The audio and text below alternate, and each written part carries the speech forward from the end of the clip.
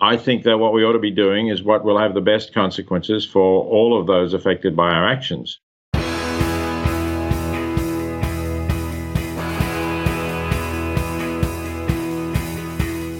Welcome to The One You Feed. Throughout time, great thinkers have recognized the importance of the thoughts we have. Quotes like garbage in, garbage out, or you are what you think ring true. And yet, for many of us, our thoughts don't strengthen or empower us. We tend toward negativity, self-pity, jealousy, or fear. We see what we don't have instead of what we do. We think things that hold us back and dampen our spirit. But it's not just about thinking. Our actions matter. It takes conscious, consistent, and creative effort to make a life worth living. This podcast is about how other people keep themselves moving in the right direction, how they feed their good wolf.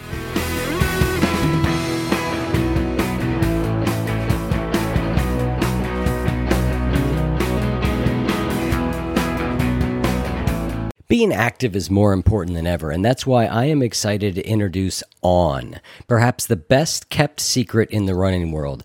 I love these shoes. I have been buying them for 4 years, and I don't buy anything else. They were founded in 2010 in Zurich, Switzerland, and it's the fastest growing running brand globally. Their philosophy is that you should run how you were born to run. Instead of correcting your movement, On shoes react to your individual running motion.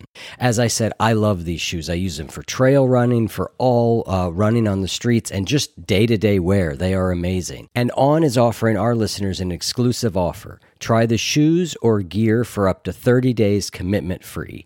Head to on-running.com/feed and pick your favorite shoes and apparel items. Apply the code TRYONFEED at checkout to test your new products for 30 days. Love them, keep them. Not convinced? Send them back for a full refund. That's on-running.com/feed and the promo code is TRYONFEED.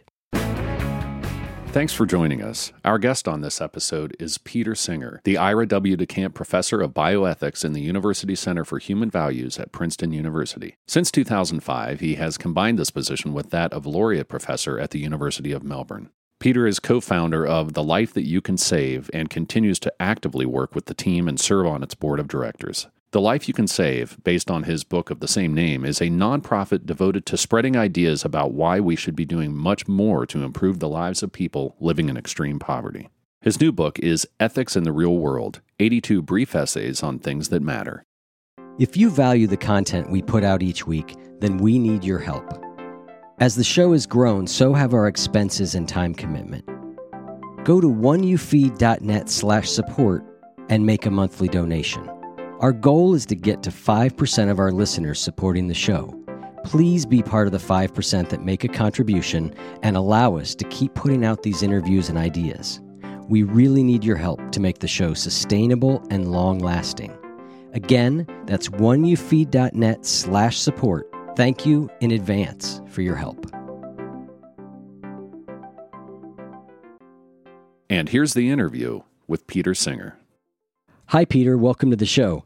Hi, it's good to be with you. I appreciate you coming on. I'm excited to talk with you. You are widely considered by a lot of people to be perhaps the most famous living philosopher, and you are also somebody who seems to stir up controversy nearly everywhere you go. So I'm looking forward to not having a controversial conversation, but really exploring your views and how they lead to living a good life. Okay, that's a really important question to talk about. So we'll start, though, like we usually do with the parable. There's a grandfather who's talking with his grandson. He says, in life, there are two wolves inside of us that are always at battle. One is a good wolf, which represents things like kindness and bravery and love. And the other's a bad wolf, which represents things like greed and hatred and fear. And the grandson stops and he thinks about it for a second and looks up at his grandfather and he says, well, grandfather, which one wins? And the grandfather says, the one you feed. So I'd like to start off by asking you what that parable means to you in your life and in the work that you do.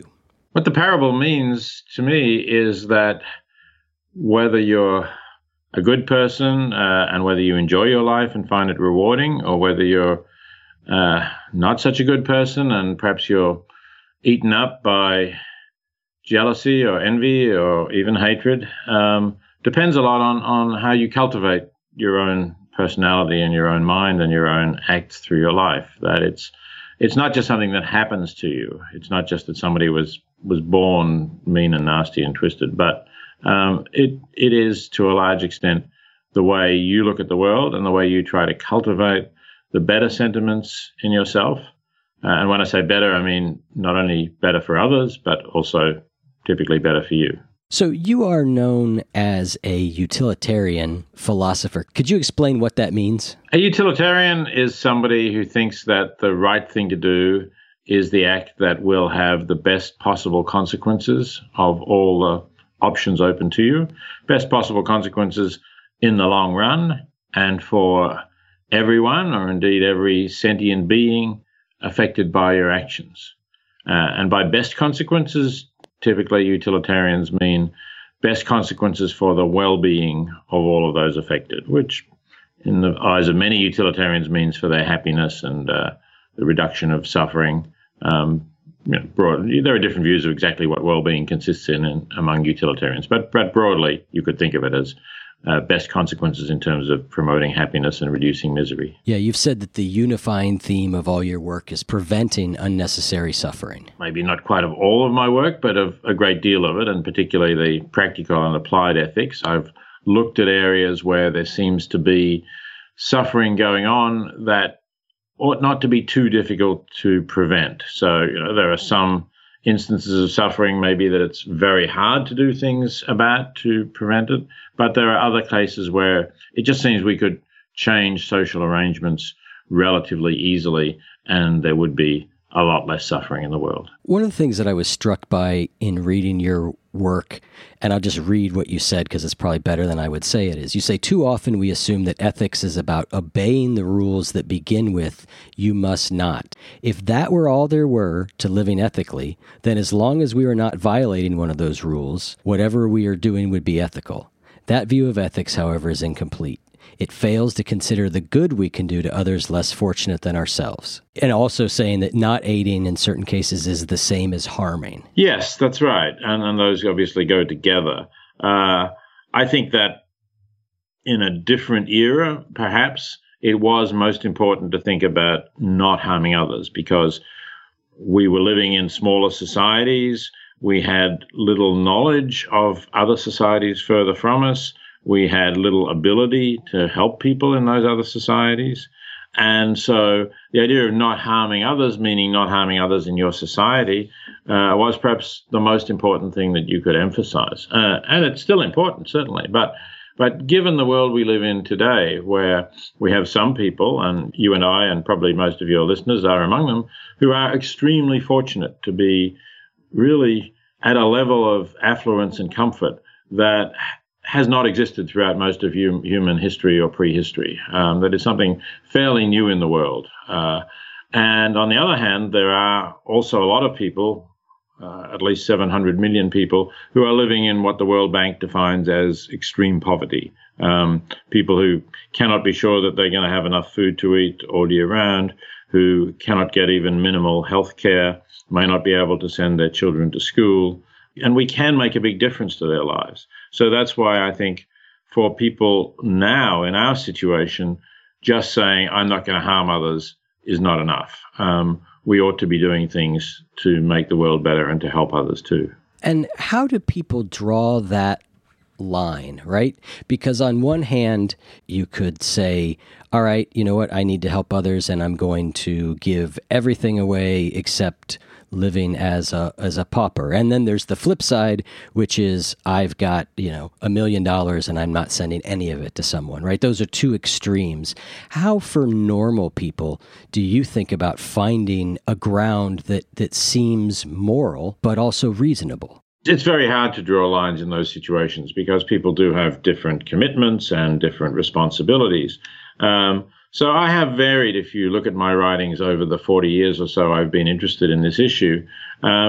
There's variations. At one stage, I suggested the traditional tithe, that people should give 10% of their income if they are middle class or above and living in an affluent country.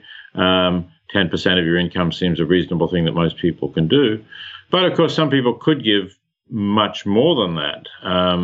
And perhaps for other people, 10% is still pushing it a little bit. So on the website that I've set up, thelifeyoucansave.org, there is now a kind of sliding, a progressive scale, a bit like tax scales, so that it's not a flat percentage. The more you earn, the higher the percentage. And for people not earning so much, it starts off very low. It starts off around 1%.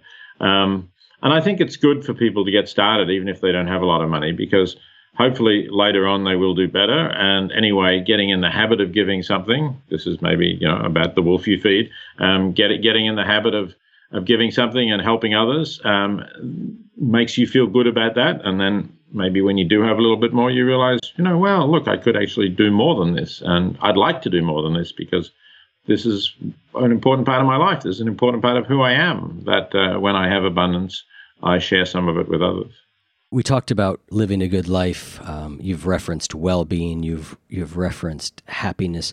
What is the role of morality in our own lives? What role does morality play in us experiencing those things that we just talked about? Because we tend to think of morality as here's how I should act towards others, and I'm inverting that into the sort of selfish, right? Like, what's in it for me? But I am just curious how you'd answer that question. I don't mind people thinking what's in it for me if what they're thinking about is what's in it for me in terms of helping others, and then they realize, well, maybe there is something in it for me, right? Maybe it actually helps me to feel more satisfied with my life, to feel more fulfilled, to feel that I have a purpose beyond just accumulating more consumer goods and generating more trash in the world. So I think there is quite a lot in it for people. And there are some moralists who think that unless you're miserable and in sackcloth and ashes, then what you're doing can't be morally good. But I don't think that that's right.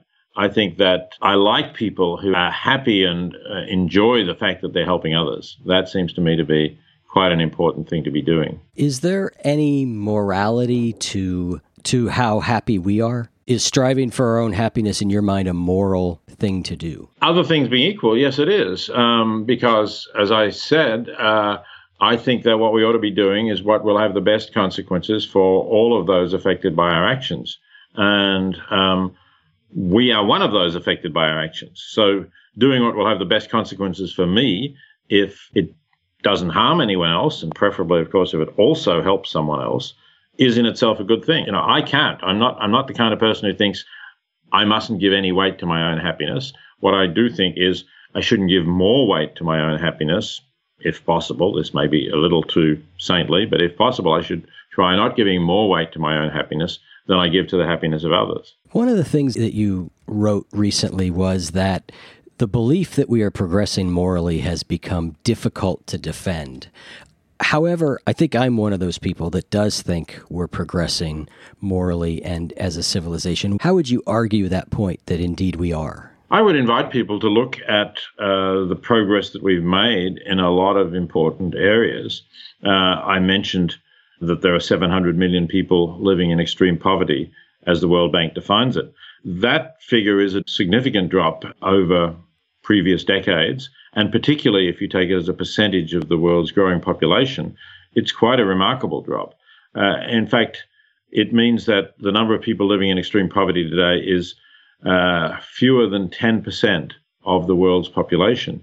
That's probably the first time ever since our species evolved and separated from other primates. It's probably the first time ever that fewer than 10% of human beings are in a situation where they are not reasonably secure about having enough to eat, not just today, but over a longer future. And of course, things like healthcare and education and so on were not even issues for most of our evolutionary history. But certainly if we talk about more recent centuries, again, it would be the first time that 90% of the human beings are able to have access to some education for their children or some healthcare. Rates of literacy have been increasing as well. So I think there are signs that the world is getting to be a better place. One other thing that I should perhaps mention is that the chances of any individual human being alive today meeting a violent death at the hands of other human beings, those chances are smaller than they've ever been. And a lot of people might question that because, we read every day about terrorism, don't we? But of course, terrorism is responsible for a tiny proportion of deaths. And even if we increase that and talk about, say, gun violence generally, which certainly in the United States is a much larger proportion of deaths, or road accidents, it's still much less than the general murder rate was if you go back a couple of hundred years. So I think there are ways in which we become a more peaceful and a better society. It seems that way to me, too. And when I look at things like torture or slavery or gay rights, not that there's not still battles to be fought on those fronts, but it really does seem like, by and large, most people would say, hey, torture's a bad thing. Or, it just seems like we're making progress on those fronts where there's more people starting to say, wait a minute, like that isn't the right way to behave. Do you think that is a one-directional thing, or it could very easily reverse?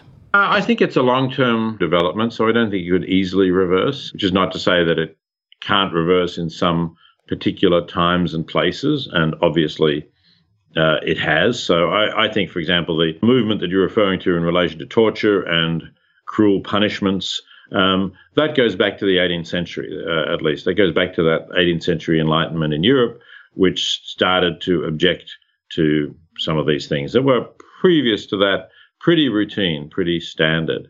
But if you look at the history of the world since the 18th century, you would say, oh, yes, but then, what about what happened in the Nazi concentration camps or in the Gulag or other places like that? Dreadful things happened. There's no doubt about it.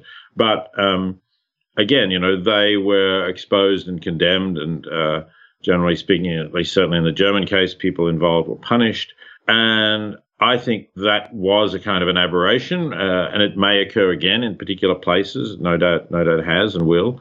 But taking the world as a whole, I think it's much less widespread than it used to be, and my expectation is that it will continue to be much less widespread.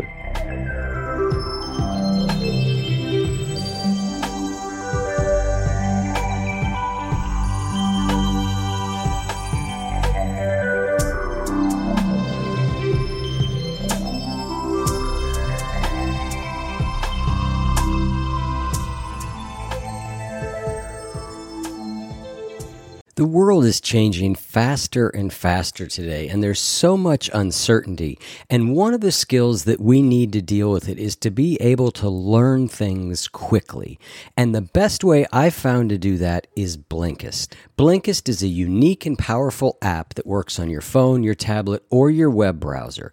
And basically what they do is give you the best key takeaways, the need-to-know information from over 3,000 nonfiction bestsellers. They condense them down into blinks, which you can read or listen to in just 15 minutes. I've found it really helpful for me over the last few weeks to really get up to speed a lot more on racial issues in this country.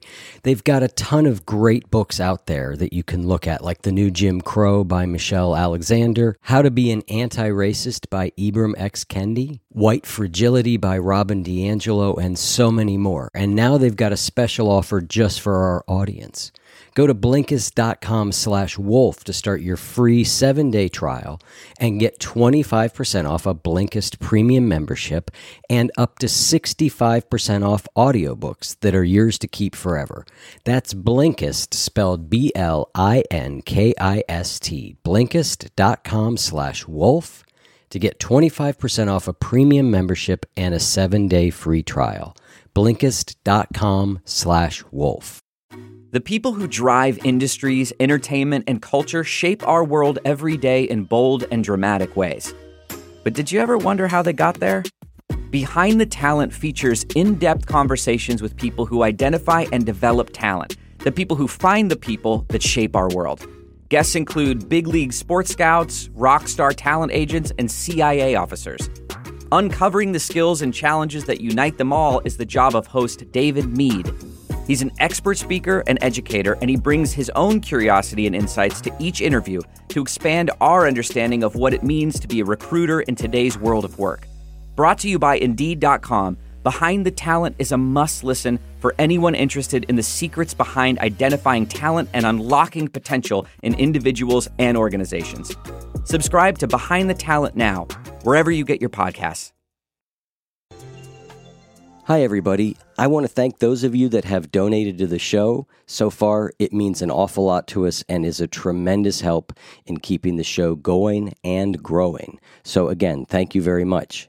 For those of you who have not signed up, now is a great time because we are running another book giveaway campaign. We will have 5 signed copies of the book I Am Keats by Tom Asacker, who is a recent guest on the show. So we've got 5 copies of his book signed that we will give away to 5 lucky winners who donate to our campaign in the next 2 weeks. Go to oneyoufeed.net/support and make a donation at any level, and you'll be entered in to win one of those books. And your donation makes it possible for all the other people out there listening who are not donating and the ones who are going to listen in the future to have this show available to them. I get notes all the time from people about how the show might be saving their lives or very dramatic things like that. So your donation really does matter, and we really appreciate it. So oneyoufeed.net/support, win a free book, and do some good in the world. Thanks. And now back to the interview with Peter Singer. Certainly one of the things that you're most known for is trying to reduce extreme poverty, trying to save lives in developing countries. And you've come up with a illustration that sort of shows why maybe the way we think about people on the other side of the world is wrong. And you say, if I'm walking past a shallow pond and I see a child drowning in it, I ought to wade in and pull the child out. This will mean getting my clothes muddy, but this is insignificant, while the death of the child would presumably be a very bad thing. And you equate that to the fact that today there are children dying that we could be saving and that we are not, and that those are equivalent. Why do you think that we don't react in the same way? Because I think most of us would pull that child out of the pond, and yet by and large, most of us do not do very much to help people on the other side of the world. That's right. And the idea of the parable, if you want to call it that, of the child drowning in the pond, is that, most of us would pull that child out, and therefore to raise the question, and why wouldn't we save a child who is drowning, or perhaps more likely going to die from malaria because the child is in a malaria-prone region and the child's family does not have a bed net to protect the child from mosquitoes? Why wouldn't we contribute to an organization that's protecting children from malaria? That's one of many demonstrable ways in which we can save the lives of children. So I think there are psychological explanations for why we would pull the child in front of us out in the pond. We've got an identifiable individual in front of us. In the case of the appeal to donate to the Against Malaria Foundation, which is one of those effective organizations that is providing bed nets. We don't know which child we're going to save. It's more anonymous. It's more like a statistic. So I think that that's a significant factor in terms of why people are not giving to those more distant cases. Some people also may have doubts about whether the money will actually do what it's supposed to do. You know, every now and again, some story gets in the media about a charity that turned out to be a scam or wasn't doing what it should. That's why it's really important to know the charities you're donating to. And that's one of the things that the LifeYouCanSave.org was set up to do. That is to be able to recommend charities that have been thoroughly researched and shown to be highly effective in terms of the work that they were doing, and highly cost effective as well. So those are some of the reasons why we don't, and I think they're good reasons, but you argue that isn't, maybe this isn't the way you'd say it, but those aren't good excuses. Yeah, that's right. They're psychological factors, but when we stop and think about, is that a morally relevant, a morally important thing, difference between the thing, then I think most of us can say, no, even if we don't know the child, we can't identify the child, it's still a real child. Every child is a specific individual, and it's just as much a real child as the one in front of us. So, I don't think that's morally relevant. As I said, the idea that charities may be scams is often an excuse, because the people who say that don't then go online and do the relatively simple amount of research that they could, which would enable them to see which charities were definitely not scams. You've also said that some of it might be evolutionary because we evolved in small face-to-face societies. So we evolved to respond to the child that's right in front of us, but we're not at the place where we really understand how to think about children on the other side of the world. That's not hardwired into us in the same way. Yes, that's right. We have evolved as social primates living in small societies, perhaps 150, 200 individuals. That's what most evolutionary theorists think about most of human existence. So we have those reactions. We have the reactions to respond to somebody in front of us. We don't obviously have the reaction to respond to someone we can't see, or we can only see on our TV screens, because in terms of our evolutionary history, they've only existed for a microsecond, and evolution takes longer to work than that. One of the things that it was in your recent book of various essays was about this movement in certain nations or across the world to measure happiness or to measure well-being. What are the things that we're using to measure those things, and do you think that they are the right way to look at it? So I think we're starting to get better. The science of measuring happiness is a relatively new one, and it's more complicated than the science of measuring gross domestic product or some of those economic measures that have been used to show progress. But I do think that we're getting better at understanding what's going on. I mean, most of it is done by asking people questions, and it turns out that it makes a difference how you ask the question, of course. If you ask people, how satisfied are you with your life, you get somewhat different set of answers than if you ask people questions relating to how happy are you right now, how are you feeling, what's your mood, those sorts of questions. You get a different sort of answer. And that's interesting, and of course needs interpretation. What should we be more concerned about, whether people are satisfied with their life or whether people are enjoying their lives, basically, on a moment-for-moment sort of basis. And I think that there's some evidence that asking people how satisfied they are with their life, though it sounds like a good question, may take into account some adjustment that they've already made to difficult circumstances, so that people who seem to be having very tough lives may still say they're satisfied with their life, because maybe they've just adjusted their expectations downwards. So perhaps really asking people how much they're enjoying their lives is giving us a better answer, because it gets them to focus more on their mood and their present than some sort of evaluation of their life. That raises interesting questions around some of the science that shows that maybe as people we tend to have sort of a pre-wired happiness level, like that you might be wired to be happier than I am based on just the way our brains work, the way the neurochemicals work. And that's why I think obviously the definition of happiness gets so much scrutiny, because it's so very hard to say, like, what's the measure of a good life? Yes, that is hard. But on the other hand, I think when people are suffering, that is much more related to their circumstances. I mean, again, people may be more depressed. There may be some sort of hardwired, more depressed sort of personality. But for a lot of people who are not in that category, external circumstances can cause them to suffer. Just something like, you start getting a severe toothache. Well, imagine in the age before dentistry, or people who still today have no access to dentistry, you can imagine how much of a negative impact that has on how happy they are at that moment. So that's why you said early on in this discussion that I focused on reducing avoidable suffering. And although I do think it's interesting to think about increasing happiness above the sort of neutral level as well, I do think that it's probably, at least at this stage of our knowledge, better to focus on reducing avoidable suffering. That's something we can know more about, and we can probably do more effectively than we can to make people who are not suffering more positively happy than they are. As I was reading your article and it was talking about the ways that we measure happiness for these things, I was struck by A couple of things. One is there tends to be a thing, particularly in, what I'll call like the self-development movement or whatever, that says, well, happiness isn't really tied to money. And that was very clearly in some of the things that predict happiness and well-being, not a true statement, right?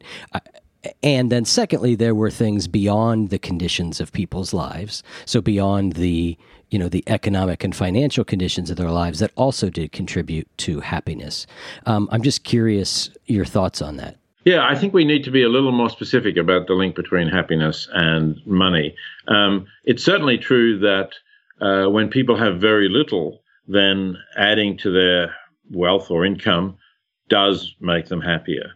But once you get to a certain level, which roughly, say, in United States income terms would be perhaps $70,000 a year, then adding more to their income makes only a modest difference to their happiness. It doesn't make zero difference, particularly that question of how satisfied they are with their life. That does continue to go up, though much more slowly. But in terms of their mood and how much they're enjoying their life, it actually seems to make no difference or a negligible difference. So you need to be able to have a level of comfort. But once you get to that level, and a lot of Americans are beyond that level, then putting all your effort and energy into acquiring more money, at least for its own sake, not to give away, but just to have for yourself, is probably not going to really be the most effective strategy for making you feel happier. And then what are some of the other things when they're measuring happiness that show up as important beyond your economic condition? So having a good circle of family or friends or both is really important. That shows up all the time, that feeling that you have close family and friends that you can talk to and spend time with is a really major contributor to happiness for most people. But another thing that's really important, and it gets back to what we've been talking about, is having values that you feel you're living in accordance with and feeling that your life is in some way meaningful or purposeful. I think that makes a difference. And it's interesting that even makes a difference to people's health, that when people feel that they have some purpose in life, they tend to live longer and have better health into old age, which is one of the reasons when people who work very hard for a company and then suddenly retire are at high risk of having heart attacks and keeling over. So I think that that values are relevant here to how happy and satisfied you're going to feel with your life. Excellent. Recently, you wrote an article, or perhaps it was a eulogy for a philosopher, Derek Parfit. Did I say that correctly? Correct. Yes, absolutely. And you talked about him writing about a lot of different things, but the one I'm interested in talking about is personal identity. In this article, you said, whereas we commonly take the distinction between ourself and others as an all-or-nothing matter, Parfit argued that our identity changes over time as the psychological connections between our earlier and later selves alter. Can you talk with me a little bit about this personal identity or the idea of the self? Yes, and it is sort of philosophically controversial, and I greatly admire Parfit as a great philosopher. I think a very clear thinker and somebody who thought more deeply about some of these philosophical problems than most people do. But I'm not sure whether I totally agree with his view on personal identity. So if I think about myself now, I've just turned 70, and I can think back some of my really early childhood memories, I can identify with that boy, and I can think, yes, that was me in some sense. So there is this sort of psychological continuity just because of the fact that I have preserved these memories all of my life. But at the same time, that boy was a very different person who had different values and could have ended up quite differently. It was in no way preordained that I was going to end up as a philosopher. I originally planned to become a lawyer. My interest in ethics has certainly developed and grown a great deal. So there's a sense in which I have evolved, and that child is not exactly me. And you could also think about this in a forward-looking way, particularly if you're a younger person than I was, right? You can say, okay, so now let's say I'm 20 and I have lots of ideas about how I want to change the world and live differently and do things differently to the way my parents did. But suppose somebody says, well, yes, but probably you're going to get more conservative as you grow older. Many people do. And by the time you're 50 or 60, you're not going to have those values anymore.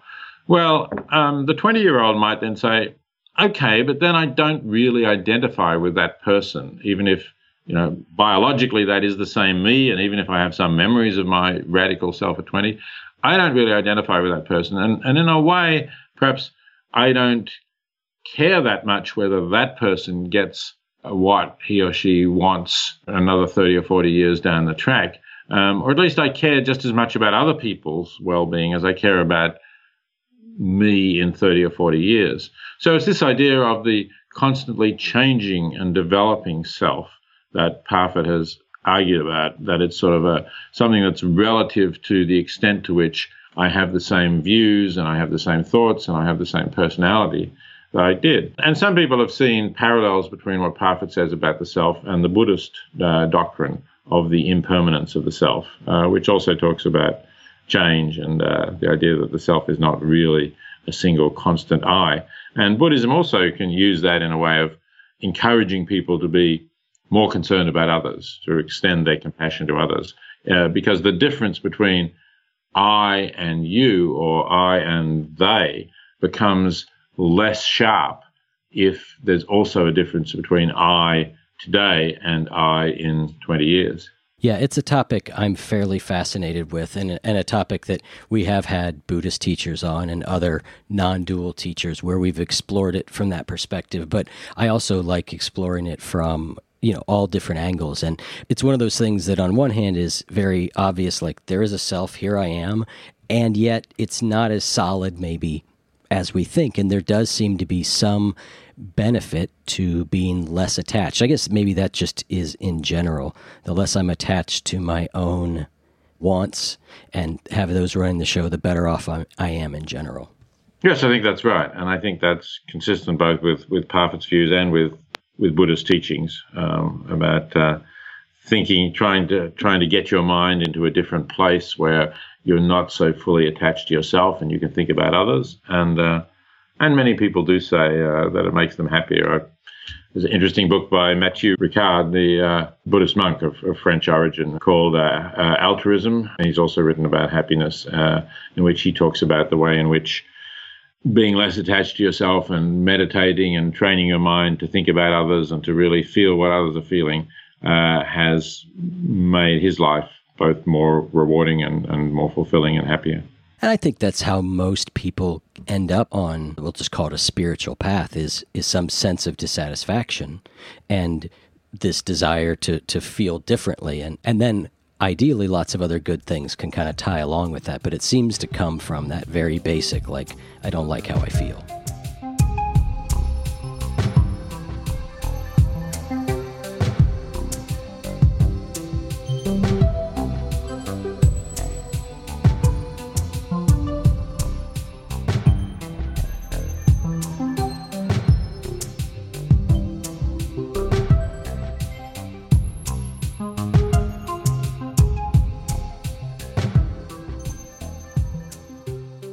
I love Perfect Bars. I've talked about them before on here, how much I love them, how many of them I've eaten, which is an extraordinary number.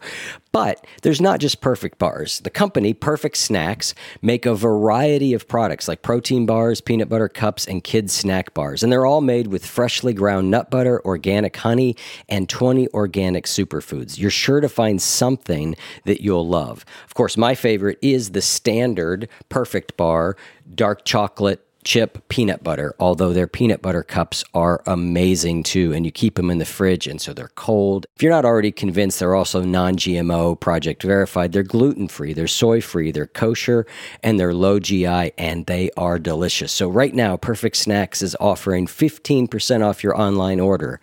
Just go to perfectsnacks.com/wolf. Shop their refrigerated snacks at perfectsnacks.com/wolf today to get 15% off your order. We want you to be prepared for snack time. So go to perfectsnacks.com/wolf to stock up and save 15%.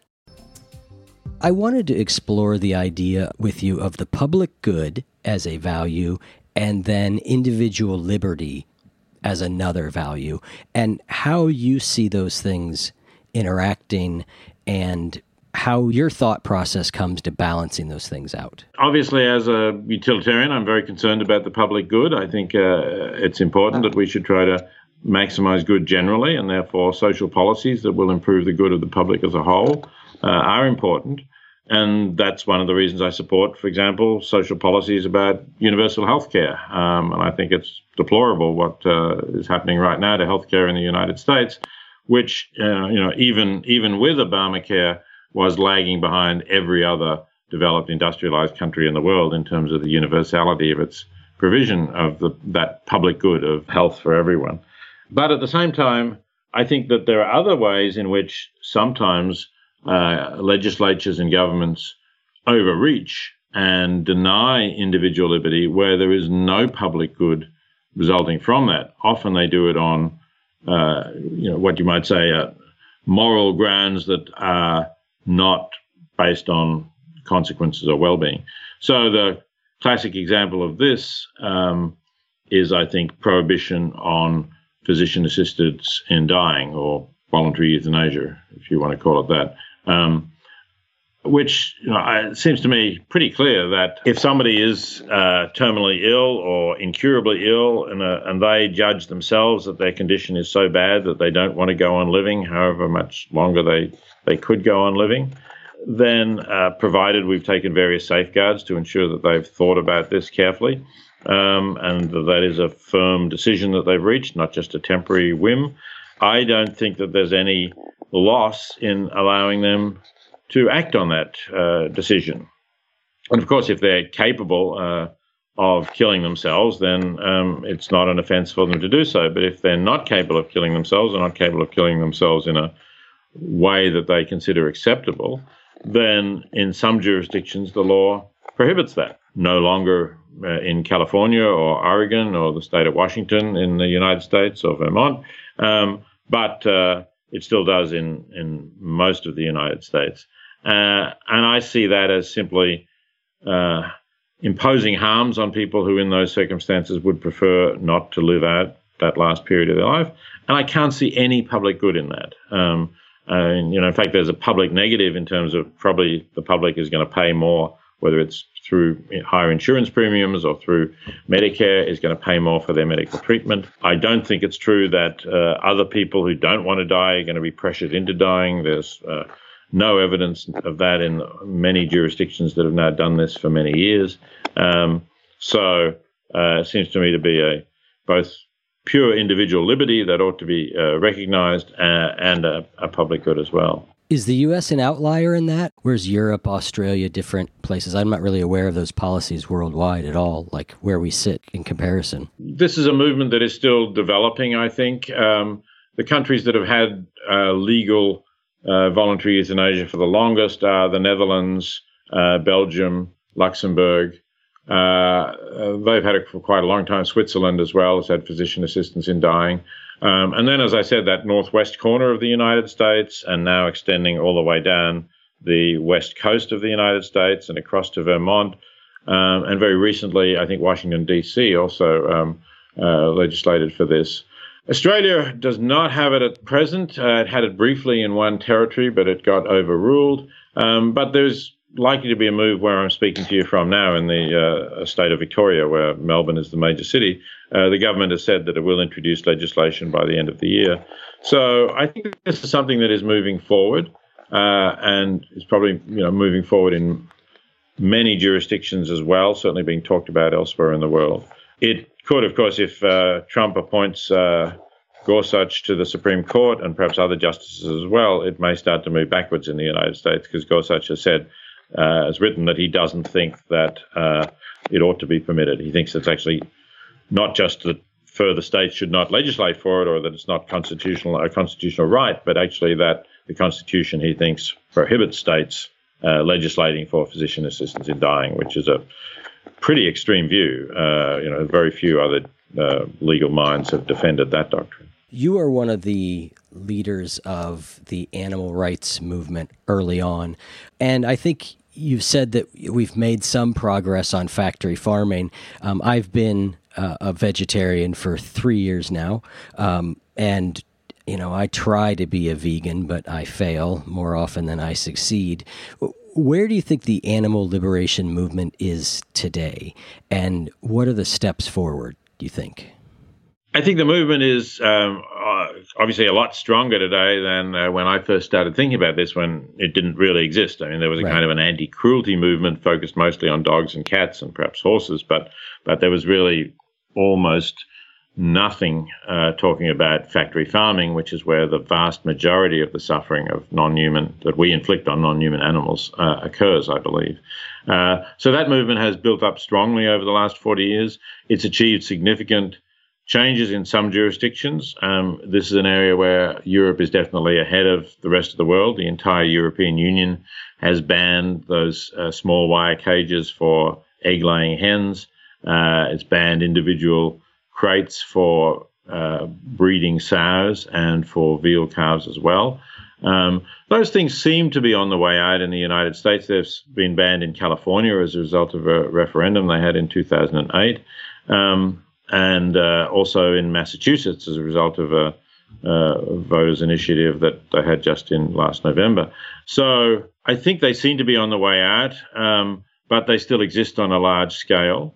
The most exciting development for animals at the moment, though, is the idea of more plant-based foods that will be closer to meat in texture and taste, and that hopefully will persuade more people who currently eat meat to move to the plant-based foods that would be so much better in terms of reducing animal suffering, but also so much better in terms of reduced environmental impact, reduced fewer greenhouse gases, less pollution, and so on. By not eating animals, that seems to be sort of you get to kill two birds with one stone, right? You get to. It's the wrong metaphor to use, but.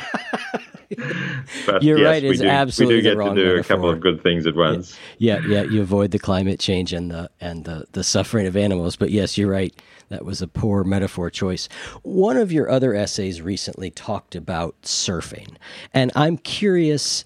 That just seemed to be something a little lighter, a little out of character. But I'm just interested in what it means to you, what surfing gave to you that you thought was important enough to write about. Yeah, well, in terms of being out of character, I don't sort of sit and think and sit and write all the time. I don't think that is a healthy existence, and I don't think it would be a good one for me. So when I am not doing that, I do like to do things that are physically active. I think, I enjoy that. It makes me feel better, makes my body a little bit fitter, I suppose. So I suppose the two major things that I do are hiking and surfing. So I think that is part of me. Surfing is something that I didn't take up early enough in life, unfortunately, to get really good at, but I'm been doing it for about, the last dozen years or so. And I really like it. I mean, it's a sport where you don't need any kinds of motors or anything like that to get you going very much. You just carry your board down to the water and paddle it out in the water, and then you use the power of the wave to get you moving forward. So I like that. I like the beauty of the sea and the waves and being out there. It's very peaceful, and yet it can be quite physically demanding. Paddling the board against a heavy set of waves is not easy. Paddling it fast enough to pick up some of the waves takes some effort.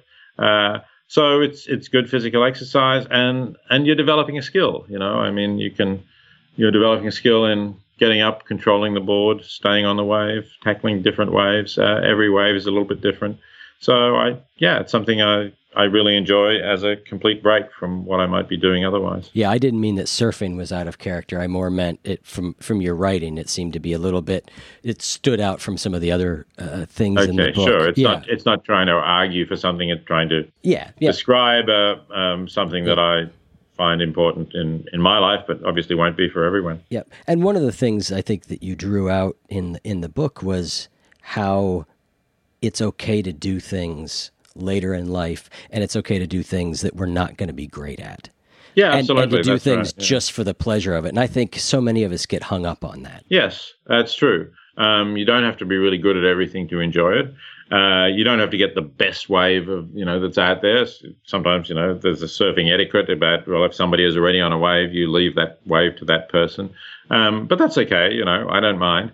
And the other thing I mentioned in that piece I write is that, at least the way I do surfing, it's completely non-competitive. Maybe I'm trying to improve myself. But there are some sports where there isn't much point unless they're competitive. You can't really play tennis against yourself. I guess you can hit a ball against a wall or something like that. Yeah, it gets a bit dull. But this is something that is non-competitive and yet is clearly a sport. It's clearly a physical recreation. You're out there. So I like that aspect of it as well. Excellent. Well, Peter, thank you so much for taking the time to come on the show. I've really enjoyed the conversation, and I really enjoyed getting to spend some time with you. Okay. It was good to talk to you, Eric. All right. Take care. Bye.